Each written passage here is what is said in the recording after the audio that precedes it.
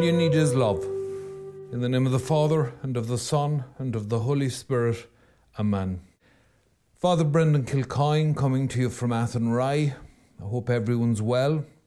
Coming to you from a very quiet parish, but no doubt speaking to some very quiet parishes as well, as we start to make our way through this most recent lockdown. All you need is love. You remember the line? John Lennon's seems to in some ways sum up the popular image of the 1960s. All you need now is the old passion wagon and the daisies painted on the outside, tearing down the dirt track towards Woodstock, if there were dirt tracks towards Woodstock. It may not be that simple.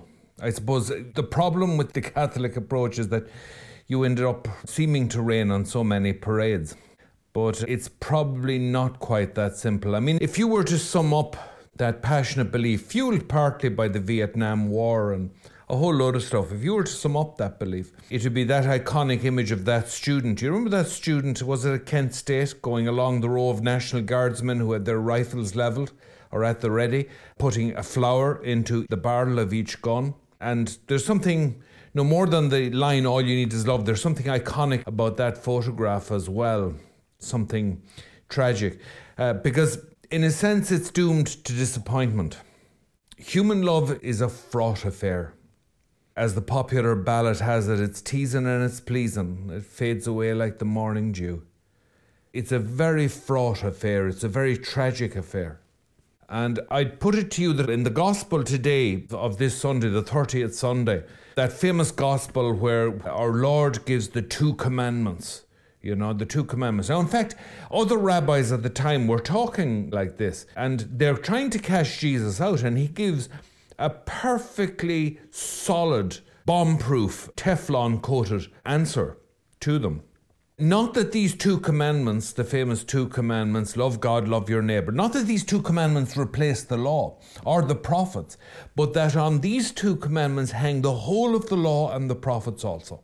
So you can't understand the law by implication. You can't understand the prophets unless you go back to the artesian well of these two commandments, really the well of the love of God. Because if God doesn't love us, there's precious little point in our loving him. And it's really only by his grace that we can truly and completely love him, that we can effectively, in a spiritual sense, love him. And I think what you're looking at is something that would repay a great deal further study.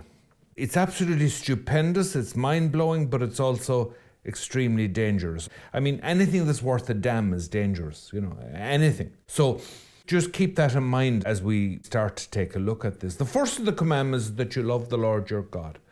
That you love the Lord your God with your whole heart, soul, mind and body. I mean, that's basically the Shema. Basically, Shema Yisrael, Hear O Israel. And you find that famous prayer, which is still to this day taught to Jewish children, Hear, O Israel, the Lord your God is one God, and you shall worship the Lord your God with all your heart, soul, mind, and body. And these words which I command you this day shall be upon your heart, and you shall teach them diligently, etc. Taken from text in the book of Deuteronomy, I think chapters 4 and 11, I think you can look that up, catch me out. Again in the book of Numbers 15, I think 15. But again, don't trust me on these things because I'm hopeless at citations.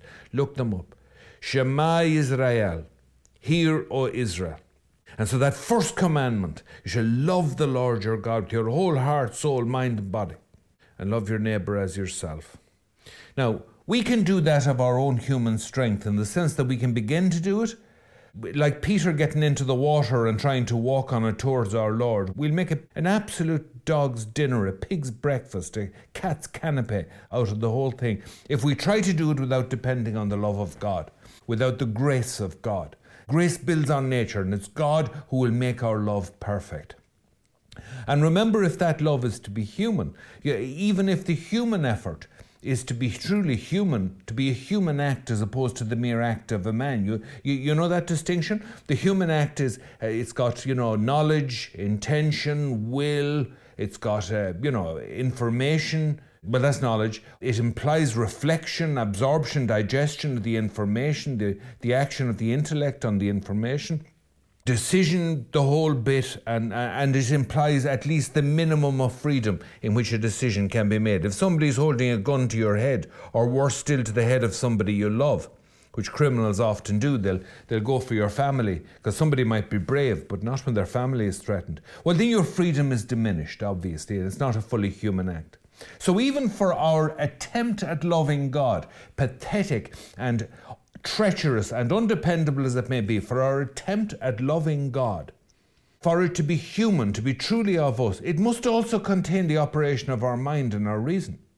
So I suppose don't confuse this love of God with pure emotion. It's not pure emotion. There will be emotion in it, but there will also be reason. A crucial thing in love is the object of the love. And there we get into the whole Aristotelian thing that Aquinas brings up to us, the telos, the end point, what is the purpose, what is the goal, which animates the action, which informs the action. What is the goal? Where do you hope to arrive in this? If we love God, it must be to love God. The mystics tell us this is the hardest thing to do. It takes ages to do it. I think Ignatius said, if anyone's got there, let him talk about it. Because I don't know anyone who loves God purely for himself as a human being, in the sense that we have an angle. We always have an angle. We have such needs, and we're so greedy as well. So on the one hand we have needs, we have fears, and then we're greedy, and we're curious, and we're always looking for something from God. Very hard to love God purely for himself. That's grace. You're talking grace there. Okay, so the love of God, and that's the first and the greatest of the commandments. So you don't talk about loving your neighbour until you love God.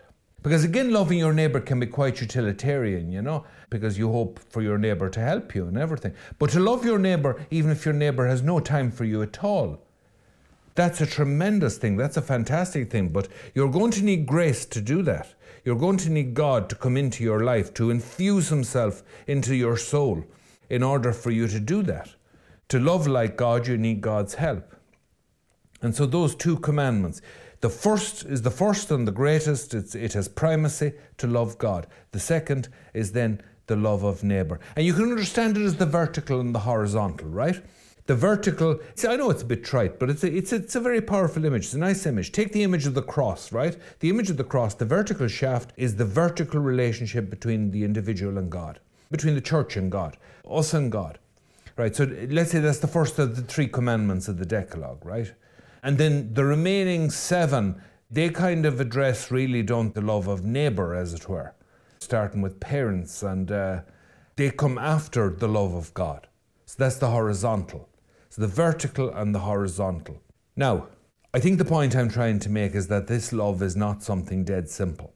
It's beautiful, it's amazing, it's incredible, it's life-giving, it's powerful, but it's also a terrible beauty, to quote Yeats. There's a terrible beauty there. It's very dangerous. And it's very easy to miss the mark, which goes to the very definition of sin, to miss the mark and to make a hash of this. Augustine said, ama et fac quod vis, love and do what you will. And it sounds very 60s, to go back to the 60s, doesn't it? Love and do what you will. Let it rip. Let it roll. Just live it, man. Love and do what you will. In other places it says, ama Deum et fac quod vis. Love God and do what you will. The same problem, I'd say, comes up in both of them. If you just take that, not so much literally, as if you just take that colloquially, as most people would understand it, love and do what you will, we could be in trouble. So as long as you feel love, as long as you feel the passion that a lot of people mistake for love, which can be a part of love, but a lot of people mistake them, then you're good to go. You can give it a blast, you can take a run at it. And really it's not quite that simple. If you start loving and doing whatever you will, that could lead you anywhere. It can lead you to be like the cherubim and the seraphim, praising God wildly in the holy, holy, holy, as envisaged in the book of Revelation, or to the diabolical imitation of that you had in the Third Reich, with all the hundreds of thousands with their arms outstretched going, Heil, Heil, Heil, a word which, as I understand it in German, is a cognate of or related to the German word for holy.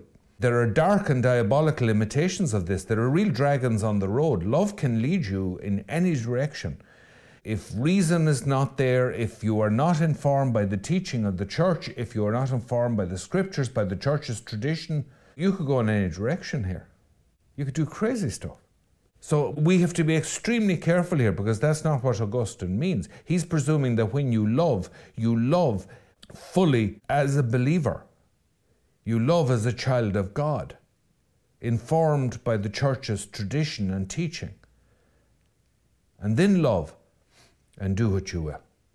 But when you love like that, and that, remember, involves your reason, and it involves the willingness to take instruction from the church, ultimately from God. So that's where we are. Get into the passion wagon and fuel it up all you want, but you need to be really clear as to where you're going, because that's going to inform the whole journey.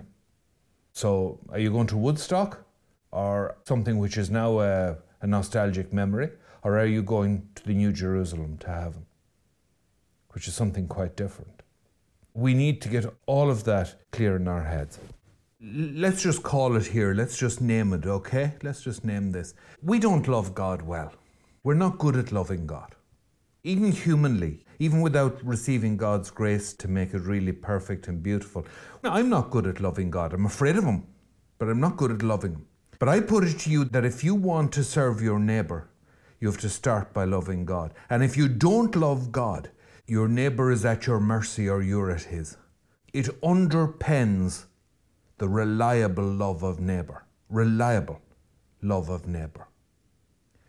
Now, it's crucial to remember that God loved us first. The scripture scholars tell us really that you can't understand the very act of creation as depicted in Genesis in very ritual language.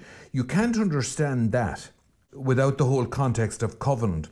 The very creation itself can be interpreted as being essentially covenantal, in that God intended to create. He intended to create us. He intended our good. He intended to love us, and He intended to be loved in turn by us. God has intended all of this. He has intended the covenant. And that will give you courage and strength if you meditate on that. Before you lift a finger to love God or feel any love towards God, God loves you. God has always loved you. He knows you, and He is intent upon you. He's intent upon all of humanity. That's a prior to everything else. That's absolutely crucial. And the second thing to remember is that God loves your neighbour equally and completely. So you are dealing with family in dealing with your neighbour. And dealing with your neighbour is a tremendous adventure, as Chesterton never tired of reminding his readers. He used to be absolutely mystified at people going to foreign countries for adventure. It was very popular to go on safari to Africa at the time, because of course Britain had the empire, and if you had the money, that was all possible. And he always said he could never understand anybody going to Africa except that they wanted to go to Africa and see Africa. Going to Africa for adventure made no sense at all. If you wanted adventure, jump your neighbour's fence and trample his roses. Then you'd have adventure. Or he said mischievously, discuss religion with the maid. You'd have all the adventure you wanted. And of course that was mischievous, because a lot of the maids were Irish and Catholic, although he didn't say that. So the tremendous adventure of loving God continues in the love of neighbour, which is an adventure and dangerous. There are demons on the road. There are dragons on this road. There's no question about that. You may not love your neighbour well. Your neighbour may not love you, may not return your love. But our response to God's love, and remember, our love for God is a response. It is always secondary to His love for us.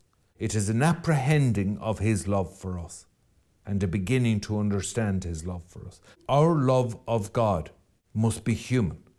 We're not gods, we're not angels. We're human beings. It must involve reason, and it must be done in freedom. There is no love of God unless you can tell God to clear off, unless you can turn on God, unless you can successfully rebel against God, which every human being has the terrible freedom to do.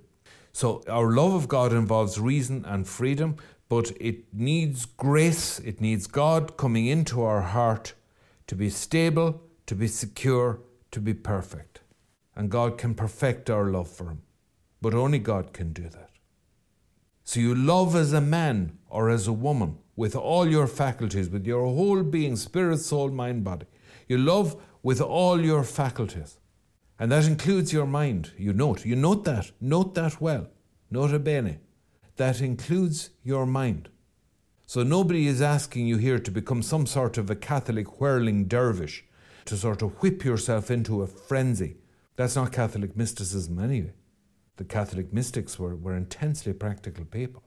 You love God as a man or a woman, and then you let him do the rest with all of your faculties.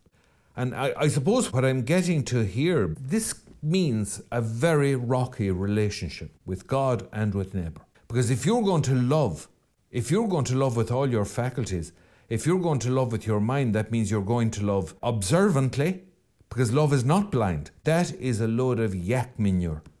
Love is blind. Love is not blind. Love is just love. Love sees plenty, but it stays love. It's not blind. If you're going to love like this, you're going to love with your eyes open. And that means sometimes you won't feel you love God. And sometimes you won't feel God loves you. Teresa of Lisieux had a shocking time. Not long before her death. I think it lasted about 18 months. It was a real dark night of the soul. At times she was even tempted to doubt the existence of God. Doubted his love for her. She doubted any point or purpose to her life. And God regularly does this to souls. He does this to the great mystics. It's not that he deliberately is cruel to you. It's that he allows you to gradually go to school. It's a school of love. And to be drawn out in your human nature and to discover the full magnificent extent of human love and its limitations. And in doing so to discover again his grace. His presence in your life, infused into your soul. You're stained with God. You smell of God spiritually. You stink of God. He is infused into the tissue of your soul, into your spiritual marrow bones. And God gives grace as he chooses. And we're very limited in our perception. So, this is going to be a bloody affair. Anyone who thinks that the Catholic spiritual life can be summed up as some sort of a series of Hallmark cards with pretty flowers and beautiful Laura Ashley designs and little lambs bleating in the field and Tweety birds in the trees. You really are on the passion wagon, and it's the original one. God knows what you're smoking. Because I'm telling you, when the trip wears off, it always does, you'll find that the Greeks were right, and we get punished for flying that close to the sun. Our wings melt and we fall back to earth. We get punished for stealing fire from the gods, as the Greeks would have said. You get punished by your own nature for not turning to God and his grace, because only he can make you fly. And the beginning of this relationship is the humility to accept your limitations, and then the divinely inspired ambition to transcend them by God's grace. But you must begin with self-love, not self-hate. When the mystics says, when they talk about self-hate, when they talk about hatred of the world, they mean something quite different. You must begin with a proper self-love because God loves you. With all of your limits and with all of your broken and fractured nature, God loves you. Loves you passionately, although passion for God is something quite different. He loves you completely with all of that. But you're not going to feel that all the time. And it's going to be a rocky relationship. I don't know if you've seen that fantastic series, The West Wing, with Martin Sheen. I watched the whole thing. The character of the president, played by Martin Sheen, is a Catholic. And he had a strict Catholic upbringing. And as a young man was punished quite severely in one incident that has never gone from his mind, where his father caught him, I think, smoking either in the church or outside of it. He'd run in to have a quick smoke, and the father caught him. And so a terrible tragedy has happened in the president's office. One of his personal assistants, his secretary, is a woman. She's up near retirement age. She's much beloved. She lives very modestly, and she's never been able to afford a new car. And she's so looking forward to her first new car. And everyone's slagging her in the office, and everyone's looking forward to her enjoying it and looking forward to seeing it. And she goes off to collect it. And on the way back with the new car, and this can be very dangerous with the new car, on the way back, she's in an accident and she's killed. It's an absolutely shocking thing to happen, but in fairness, it's not totally off the Richter scale. Stuff like that does happen. And the president is broken to the core of his soul. He's in a rage with God. In an absolutely fantastic scene, he's in a church. He's visiting a church for some reason. And the ceremony is over and everything. And he keeps staring at the tabernacle with a growing resentment. And finally, he growls at his Secret Service people to clear the church that he wants to be alone. I suppose if you're the president, you can do that. So everyone clears off, including the priests who look after the church. Everyone goes. And there he breaks into a monologue, a rant against God and the tabernacle. And he calls him, you thug, you bully, for what he feels he has done. And in the end, after raging against God in a magnificent scene, really only a believer can rage against God like that. You have to have faith to do that, boy. At the end of it, he deliberately, I really love this gesture. He took out a cigarette, lit it, smoked a few puffs, while staring angrily, belligerently, rebelliously at the tabernacle, flung it to the marble floor and ground it under his foot, and turned with a final angry look at the tabernacle and walked away. And it shows the bewildered priest coming out and finding the cigarette on the floor of the aisle of the nave, and the beautiful marble floor. It's a magnificent scene. Let me tell you, love and do what you will. All you need is love. Absolutely all you need is love, but all you need is the love of God. All you need is to love God back, as God loves you, which you can only ultimately do with his help. And that love is an all-seeing love. That love isn't blind. That love sees everything. It believes, it forgives, it loves, but it sees. And it is a hard love. Sometimes it's like winter light. Do you ever see winter light? Do you ever see that peculiar light that comes through a window in winter? And you see every flaw in the glass. You see how dirty the windows are. In my case, invariably filthy. But also you see the scratches on the window, stuff you might never have seen before. There's a winter-like quality to love, even though love is not cold. Love is not cold, or merciless, or detached. Love reaches out to the other. Love is intensely social. The ultimate other is God. The ultimate social club, if you like, the ultimate family is the Trinity, into which we are adopted in Jesus Christ. Think about that. But that love sees. It's as shrewd as an old peasant's eyes. And I say peasant because that's the stock I come from. Peasants are great judges of character. It diminishes with education, along with those phenomenal memories, the ability to recite marriage relationships and all the blood relationships, all the rest. It diminishes with education. And I think the reason that country people, poor people, are so notoriously good at judging character is that they have no margin. The poor man can't afford to be cheated. Certainly not more than once. Or his kids won't eat. You see? You have to be shrewd. Yeah. I'm not saying it's the valley of the squinting windows. That's quite some other thing again. But I'm saying that the poor man can't afford to be cheated. The eye of God is loving, but it's sharp. It sees. And we have some of that ability. And with God's grace, if we deepen in his love, our eye becomes washed clean and very, very sharp indeed. Forgiving and loving, but it sees. And so we come to the relationship with people. My friends, I wish I could promise you happiness on this road. I believe in the authority of Jesus Christ. I can promise you heaven. But in the short term, in this life, it'll be rocky. And look, I know rocky road, that's a trite expression. Oh, it'll be tough and there'll be challenges and all the rest of it. You could get your heart cut in two. That's what you could get. You can call that a challenge if you want. There's nothing more beautiful or dangerous than people. People are magnificent. People are no joke, as Chesterton made the point. And so you have to face with that eye that's increasingly clean through prayer and penance and sincerity. And sincerity, remember, in the origin of the Latin word means sine cere, without wax, because the actors in the theatre wore wax masks. Well, they did in the Greek theatre, and the Romans had inherited that from the Greeks. Without wax. You have to start looking at yourself, and that's where confessions come in. But you also, sometimes you're going to have to speak to other people for their own good. And jeepers, good luck to you there. Make your peace with God. Because the prophets, you just remember them, never accepted in their own land. When you face people nowadays, it's not like facing people in the past. That was tough enough. But when you face people nowadays, you're facing gods. Because modern Western society has made them into gods. People now expect the detailed worship which was once given to God in the old Tridentine Mass, where every gesture was prescribed. Now they can give you a list of pronouns to operate from. In Canada, it has the force of law.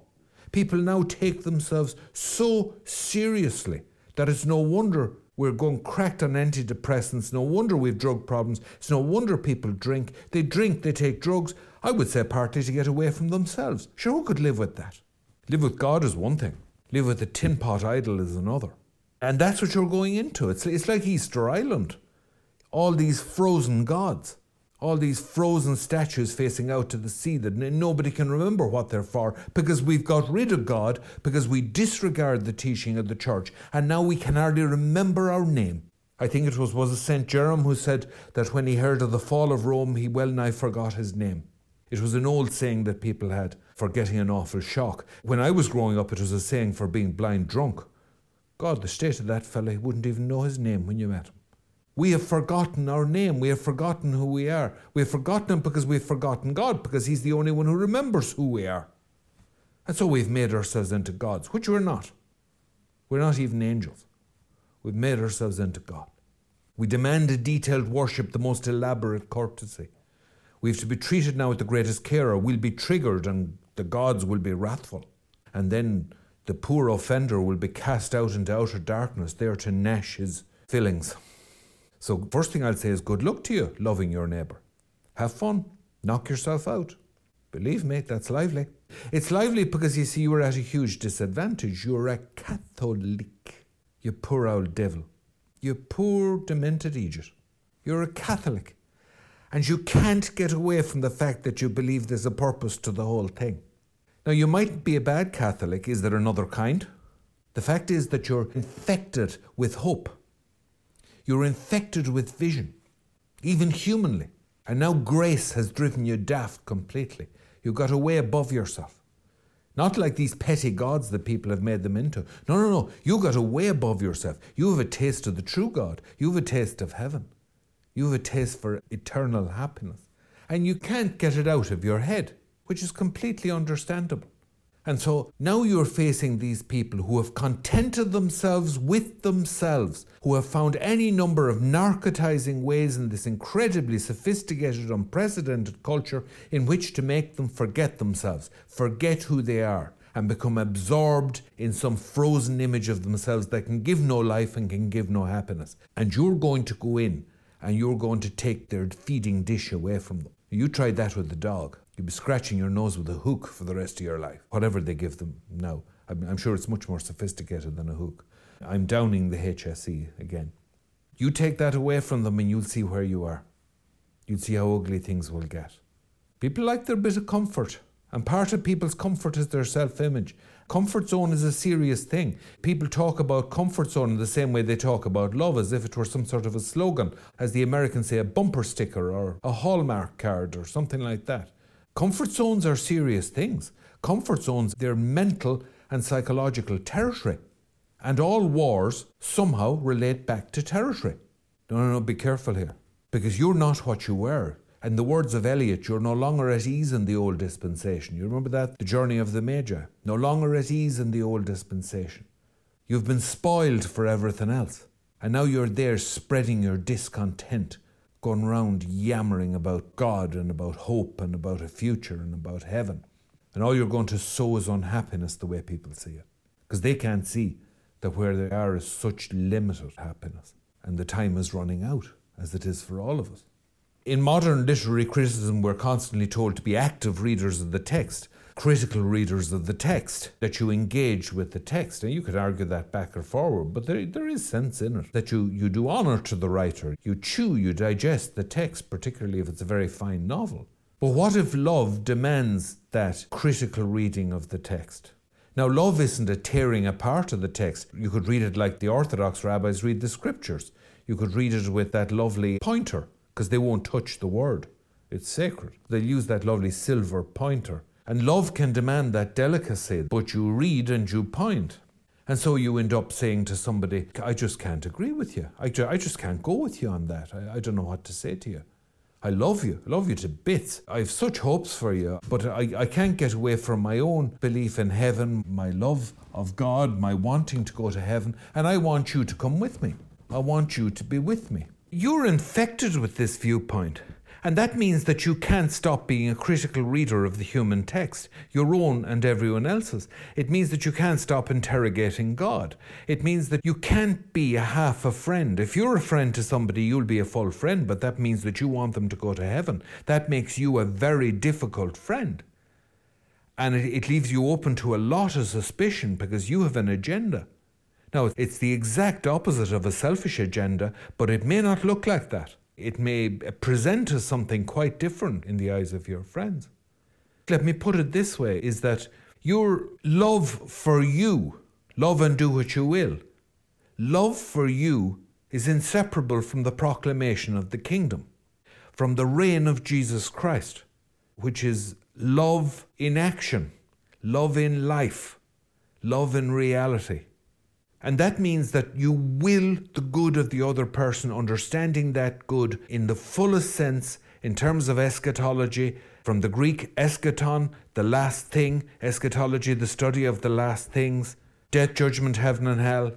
You see human life as this incredible drama. You see a human soul as something that is immortal, but it can be lost or saved. Heaven is something to be had, but it's also something to be lost. If you want to see a caricature of what we are, and sometimes I'm afraid we do live up to our caricature, it's Ned Flanders in The Simpsons. And he's not the worst, but he's a very annoying person. He's maybe not very good. He's a bit too goody-goody and cutie pie. He's maybe not good at preaching the kingdom in a way that's attractive. But I mean, how do you convert Homer Simpson? And do you think a character like that is plucked from nowhere? That the success of a series like that over decades comes from nowhere? It's because it comes from things that we all identify in human nature and characters that we all know. So I mean, talk to them about the kingdom. Love them lovingly and critically. Sometimes it'll be appreciated and sometimes it will not. But I'm telling you this, if you love like that, if you love with that integrity, if you do that, your no is as positive and life-giving as your yes. Your no is in fact a yes. No, don't drink poison is yes, live because you are loved. No, don't jump off a cliff because yes, stay with us, come with us, we love you, the world is better with you in it. No, don't commit sin because yes, your soul is beautiful and should not be poisoned with sin, as it has been so often and as mine has been so often. Now, only repentant sinners can do this. In other words, you must love with knowledge, with self-knowledge, with an unflinching and loving eye towards yourself, and then you can turn that loving eye towards others. All this with God's grace. And then your no is as beautiful as your yes. Love with God's help, God's grace, like that, like Him. Love and do what you will. St. Brendan, pray for us.